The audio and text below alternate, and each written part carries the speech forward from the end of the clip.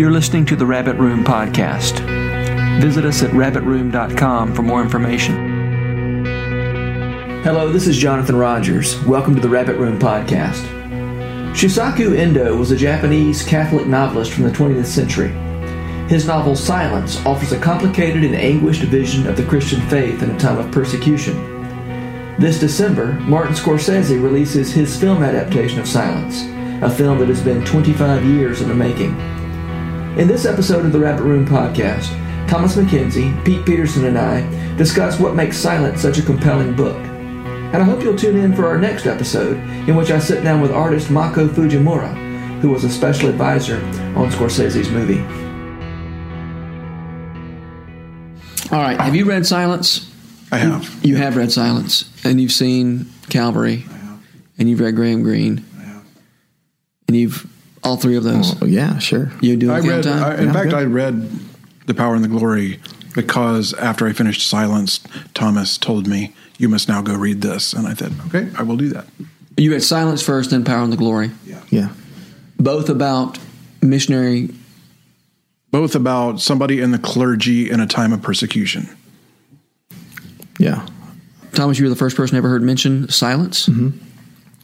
What are you so pumped up about this? It's pure awesome. I mean, You think the idea of a movie of the book is awesome? No, not necessarily. I know. I've been wondering how that's going to... Yeah, Scorsese or Scorsese, however. I call him Scorsese. My wife says it's Scorsese. It does seem a little pretentious to say It sounds pretentious, Scorsese. but I think that's how he pronounces it. I call him Marty. Marty. Well, usually when I call him up, I might get him on speed dial. I'm like, hey, Marty. I say Scorsese. Yeah, I think that's how he says it. I thought you said Scorsese. Scorsese. Scorsese? I don't know. It doesn't matter. So, Martin, I got into Silence because of Japanese stuff. I like Japanese stuff. Thomas has samurai swords in his office at the church. I have samurai swords. Which is one of the reasons why I so willingly go to his church. I had forgotten about that. Yeah. So I like Japanese stuff. I mean, I think probably because I saw Shogun when I was a kid and thought that was the coolest thing ever. Right? All I remember about that TV show is the scene where he pees on somebody. Oh, yes. All I remember is it was on. I was like, no, I don't want to watch that. Oh, yeah, dude. Shogun. There were no cars? There was Shogun. Shogun. But what would it have been, about 1978 that Shogun came out? I don't remember. I guess so. Probably about then. So that, sparked my imagination as a kid. And so I have this sort of Japanese things for whatever reason already. And then began to get into some of the folks from what's called the Endo period, which is, the guy from Shogun. I mean, he's based on a real guy, named Takagawa, and who started what's called the Endo dynasty in Japan, and we got into Miyamoto Musashi, and who was a great swordsman and everything else, and then began to learn that there was what's called a Christian century in Japan. That there was this between the 1530s and to 1630s, about there, the interaction with the Portuguese especially, but also the Spaniards, but mainly the Portuguese, bringing trade, but then also, of course, because this is the way the Portuguese and Spanish worked, bringing missionaries. And so there was all this missionary work going on in Japan. And there were seminaries built, and it was full on. Yes, there was this full on Christian thing, and this began to really get into the culture in a very serious way. So there was a lot of Christianity, but there's also a lot of Christian syncretism from the very beginning, because that's the way a lot of cultures, inhabit Christianity early on. And, eventually Christianity became a political force among the underclass, which led to a rebellion, which led to them being squashed, which led to the situation in which Silence takes place. And Silence, of course, was published in 1968, but it's set in 1530. 16. I'm sorry, 16. Sorry, 1630. Part of it also, though, wasn't, correct me if I'm wrong, but the establishment or the ruling class in Japan felt that Christianity was increasingly incompatible with Japanese culture, and did not want the culture further tainted by it, and therefore was trying to stamp Christianity out to preserve their own heritage. Well, yeah, weirdly enough, that there were 5 before Tokugawa became shogun. There were 5 men who wanted to be shogun, who were like fighting it out, and 2 of them were Christians. Is that right? Huh. Of the 5, and there's the fall. I can't remember the name of the daimyo, the lord who fell, that Musashi actually fought against and everything else. Apparently, in his castle, he had. And his final battle, in which he was killed, his castle had, banners of the Virgin Mary and Jesus like hanging down from them and stuff. So it was kind of a deal, And Christianity obviously there's some weird ways in which it's very compatible with Japanese culture, and some ways like in self-sacrifice, in some ways in which it's obviously very not compatible, especially with samurai culture. But after all this thing happened, there became crypto Christians, like this secret society of Christians in Japan who didn't come out of the closet, as it were, until the 19th century, when it became legal to be a Christian again. Wow. And they would do things like they would take they had statues that looked like they were statues of the Buddha, but were actually statues of the Virgin Mary. And you had to you had to be able to tell, and so some of them became Catholic when it was able to do it, and some of them continue to this day to celebrate this sort of ancestor worship in which their ancestors happen to be saints. Have you seen these statues that were supposed I've seen to be pictures of them. I've never been to that's what I mean. Japan. Is it just, without being disrespectful, like a fat Virgin Mary? I mean, how do you mistake a Buddha for a Virgin? If you'd be like a sculpture of a Buddha who is not particularly fat or whatever, but is like a little feminine, and then is wearing a cross around her neck, or she's holding a child, but she looks like he looks like a Buddha that happens to be holding a child. But the cross doesn't seem very crypto to me. Yeah, except that if you're Japanese, you may not understand in that, because if the cross is not like a crucifix, it's sort of, you can tell it's a cross, but only if you're looking at it that way. So this is like, none of this I had not planned to say this. Yes. I had never heard anybody say that before about the whole crypto underground Christianity kind of thing. Yes. When I lived in Japan, we would often go caving, spelunking, just like looking around. And primarily you're always looking for old World War II stuff, which you would find every now and then. But this one time we were down near the beach, and I saw like what looked like a hole in the cliff. And I went up and looked, and it turned out that the rocks were actually stacked up, and they were concealing a cavern. And like pulled them back, and in the cavern were all these urns full of remains, bones, which I was fascinated by. But I remember specifically that like we thought it was really strange that the urns had angelic figures on them. And which didn't seem like anything else we had seen in Japan. And I didn't think anything more about it. I just thought it was interesting. But now that you say that, I wonder if these were part of that movement. I don't know. It's just really interesting. And it's also cool that you can find a hidden cave full of remains. Yes, absolutely, it is. Yeah, I just wanted to talk. That sounds like a podcast episode. Maybe. I can't tell the rest of that story. I'm just kidding. Wow. Okay, so how much of silence? I mean, it's historical fiction. It is. Are the names the same? What do you know? They're not the same. But the 2 main clergy characters in the book are based on real people who went through something very similar to this. So these things happen not exactly in this way. Okay, but we know early on that there's this mysterious missionary figure who has recanted. Is that the language we use? Yeah, he's apostatized. And so our main character is going out to investigate that. That's coming from Portugal, and that actually happened. That's true. That happened. Yeah, just the guy's name wasn't Ferreira. Right. It's actually it may actually be Ferreira. It's a very similar name. Okay. Very. And these guys left Portugal, going to Japan, knowing that priests were being murdered. Right. So it wasn't just they were going to see what was going on. They knew they were putting their lives on the line to go see. Yeah. Yeah. Although priests weren't really being murdered anymore because there just almost weren't any priests left to be murdered. Left. Yeah. But they certainly knew they were going into danger. Yeah. So I'm trying to figure out what we can discuss that's not giving away too much, because the end is just so astonishing to this book. I think the thing that I find really compelling about the book that I think we can discuss without it giving anything away is the idea of being a martyr, but who's not a saint, in the sense of, I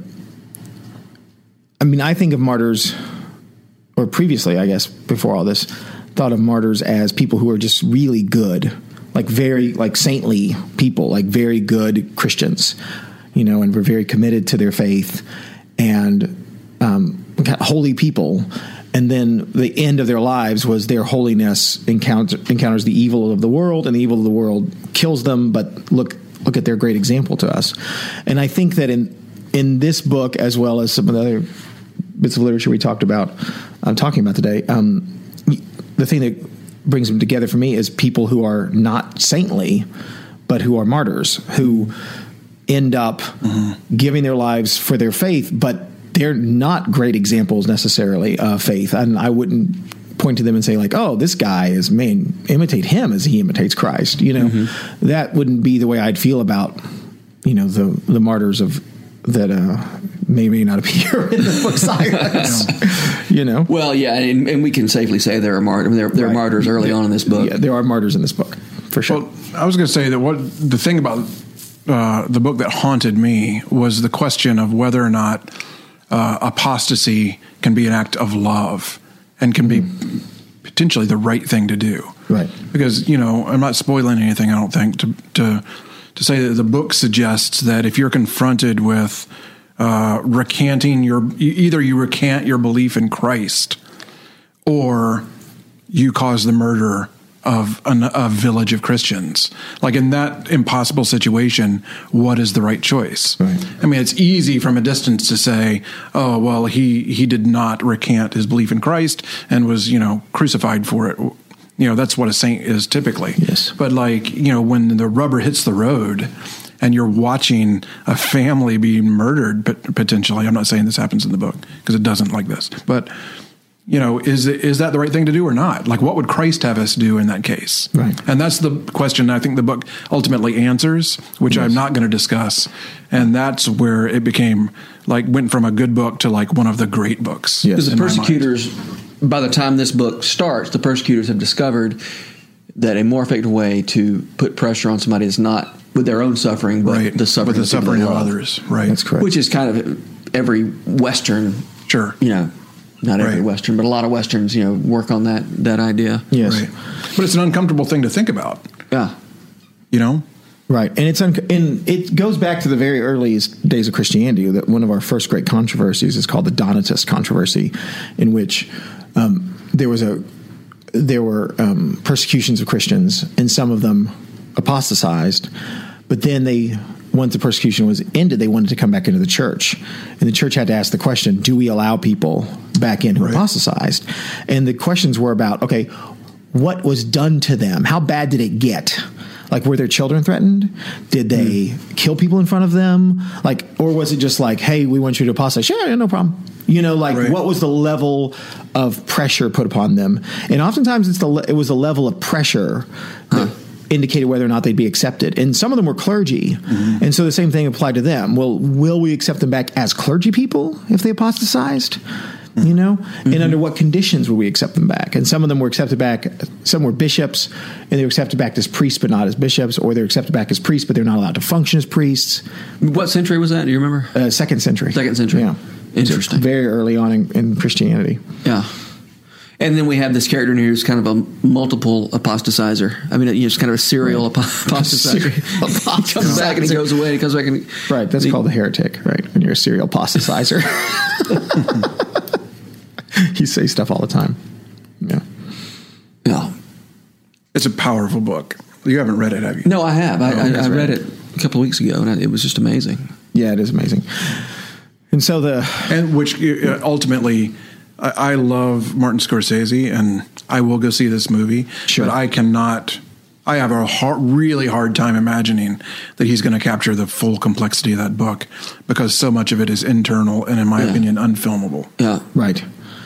Well, maybe you could have like a personified devil character who can go around and threaten people. That's kind of how he handles The Last Temptation of Christ. Yeah. Yeah. Is he had to have a personified devil character. Yeah. I hope he doesn't do it this time. No, hopefully not. But maybe he will have all the bad guys speak with British accents like he does in The Last Temptation of Christ. Well, which is that's awesome. I think that's yeah. I mean, that's That's how just, you know they're bad. They speak with British that's accents. just Jonathan that seems is all obvious. for that. Yeah. It's obvious, certainly. Thank you, Sally Martin. Lloyd-Jones is actually doing. She's going to be a villain. She villain. is evil. Yeah. She is. I'm sorry, You heard Sally. it here first, folks. Sally Lloyd-Jones is a disciple of Satan. Oh, man. Isn't it amazing that she's able to keep that accent? It never cracks. She Right, I know, can right? always keep that accent up. I can't do that. I know you all do know that she's from Cleveland, right? Is everyone aware of this? So it's all fake. So, Thomas, are you excited about the fact that this is going to be made a movie? Are you? I mean, I'm not excited. Are you hopeful? You know what I hope? I hope that people will read the book. Right. Yeah, Yeah. That's what I really hope. I hope that people will say like, "Oh, that was pretty cool," or "That was weird," or whatever happens with this thing. You know, it does encourage me that I've read that Marty That's what we're calling has him. wanted to make this book into a movie for his entire career. Yeah. Like it's that meaningful to him. And it's hard for me to imagine that it would be that meaningful for somebody that doesn't have a very strong conviction about the power of the book. So hopefully that means that he's got a plan. Yeah. Yeah, I would hope so. I mean, I know he's Catholic, so Right. it's not like he's coming out of left field with this yeah. stuff. Well, in If that, Michael Bay was directing it, man, the explosions alone would put me off. Actually, I thought he was a shogun. He's Catholic. I thought he was a shogun. Martin Scorsese, he might be a shogun. Yeah, he is a shogun. Samurai. he's the part of the leader of the shogunate of Brooklyn. That is the Brooklyn. Is a shogun just like the head samurai? Is that what a shogun No, is? a shogun is a military dictator. I mean, there was an emperor. Samurais are like knights. What are Yeah, samurais? sort of like knights, but it's actually a knight class because a woman can be a samurai, but they don't dress up in armor and kill people. But it's a class. It's also a servant class, basically, right? Like it's not. No, they serve. You have to. If you're a samurai, you've got to serve somebody. To quote the song title, you've got to serve somebody if you're a samurai, and if you don't, you're called Ronin, which means wave man. Right. Which means that you're like a wave, like you're not serving anybody. But yeah, there was an emperor, and then there was someone named the Taiko, not the toy company, but who took over for the emperor, and then he was overthrown by the people who wanted to be shogun, and then you have a shogun until the emperor is resurgent in the 19th century.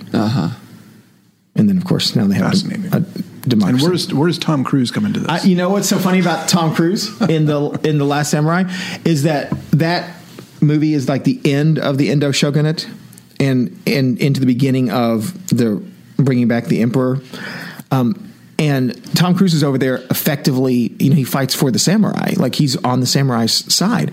And that's kind of like making a movie in which the Nazis are falling and you go over there and fight for the Nazis to stay in power. I mean, the samurai were not nice people. Right. It's an idealized version of history. Very idealized. They were very, very, it's a very harsh reality. Yeah. They kept peace for 250 years. I mean, there's 250 years of real peace and prosperity in Japan, but that's because of brutal dictatorship, which often will give you great peace and prosperity if you have good leaders. But a lot of people's heads are getting cut off too. Yeah. So, isn't that nice? Yeah. Yeah. So that flows into why you wanted me to read The Power and the Glory. Yes, by Graham Which Greene. is a similar, by Graham Greene, which is a similar story about a period in Mexico when the Catholic was it Christianity in general or just Catholics? All Christians were being repressed by the communist government of southern Mexico. So it's a story about this whiskey priest who's kind of like the last priest in the province, and he's kind of like laying low and on the run because he knows people have got it out for him. You say whiskey priest, you just mean he's unemployed and drunk. Right. And that's what they call him in the book. Is like he's a miserable character. He knows he's miserable. He's very aware of his own sin, and yet he kind of like slinks through society and administers the sacraments to people. And as he's on the run, and I'm not going to tell you how it ends, but the ending is awesome. Awesome. Yeah, fantastic. And but it's also a very bleak book. Yeah. It is very bleak. So it's a great companion piece to Silence. I think so. In Endo, Shusako Endo, the guy who wrote Silence, has been called the Graham Greene of Japan, and so, which makes sense because of his career. But yeah, I totally agree. I think in a similar way, the whiskey priest is like what I said. He's a martyr, but he's not a saint. Right. Like he's not saintly in any way, but he ends up being a martyr. And I feel like in a similar way, like we talked about the movie Calvary, to me is very similar. You have someone who's a martyr but not a saint, and in fact I haven't brought this up with you at all. I was thinking about Mary Doria Russell's The Sparrow, which I don't know if you guys have read. I haven't read that. Science fiction from 10, 15 years ago. I don't remember when it came out, but same thing. It's about a missionary who goes, in this case, to another planet. Not necessarily a saintly character. The mission. Right? The mission. Yeah. Not necessarily a saintly character, but who has this opportunity to be a martyr. Yeah. And, all those kind of... Or was he? Because in the context of that movie, he was kind of almost excommunicated there at the end by Jeremy Irons because he was going back to his violent ways. Exactly. Complicated. Yeah, Lady O'Connor had a little girl character and said she could never be a saint, but she thought she could be a martyr if they'd kill her quick. That's awesome. Yeah. That sounds about right. Yeah, it does, doesn't it? Yeah. I mean, I feel the same way. I could imagine being a saint, but martyrdom, that's kind of glorious. Sure. If it's quick. Just last week, we went to see The Crucible here in town. Oh, right. Blackbird Theater put on The Crucible. First time I'd seen it in a long time. But what I remembered of it primarily was the movie version with Daniel Day-Lewis. Sure. And after we saw the show, we watched the movie, and I was really dissatisfied with it. Because I feel like the movie really kind of makes it into a anti-religious drama. Whereas the way that Blackbird presented it, and I think this is borne out in the actual text, like is not about anti-religion. It's about things much more complex than that. But what I was fascinated by, one of the aspects that really fascinates me is that when you get to the end, John Proctor, who is the protagonist of the play, he's forced to admit falsely that he has been in league with the devil, so that he will not be hung. And like he says, like he doesn't want to admit this. Let me get this right. So all these people have been already gone to the gallows because they wouldn't admit that. Mm-hmm. They're like, no, I have never been in league with the devil. I'm not going to admit that what I was, and therefore you can even hang me. And so they've all gone on, and he didn't feel like, because he was a sinful man, he didn't feel like he could even withhold that and go to the gallows because they were saints and he was not. Right. Anyway, it was kind of another turn on the idea of what it means to be a saint and a martyr. And in the end, he does go to the gallows, but he comes to it in a way that allows him to maintain his own integrity. Anyways, fascinating and complex, and fits right in with both of those books, I think. That's very cool. Yeah. All right, lots of reading material. I feel like I just rambled there. I'm sorry. No, you didn't. I don't know if that made sense. No, that was good. It made so much sense it blew my mind. Thank you. All right, lots of reading material for Rabbit Room podcast listeners. You know it. Thanks, everybody. Thanks, Jonathan. For more information about the Rabbit Room and the Rabbit Room podcast, visit us at rabbitroom.com. The music on this podcast was composed and performed by Andrew Osenga from his album Solar Wind.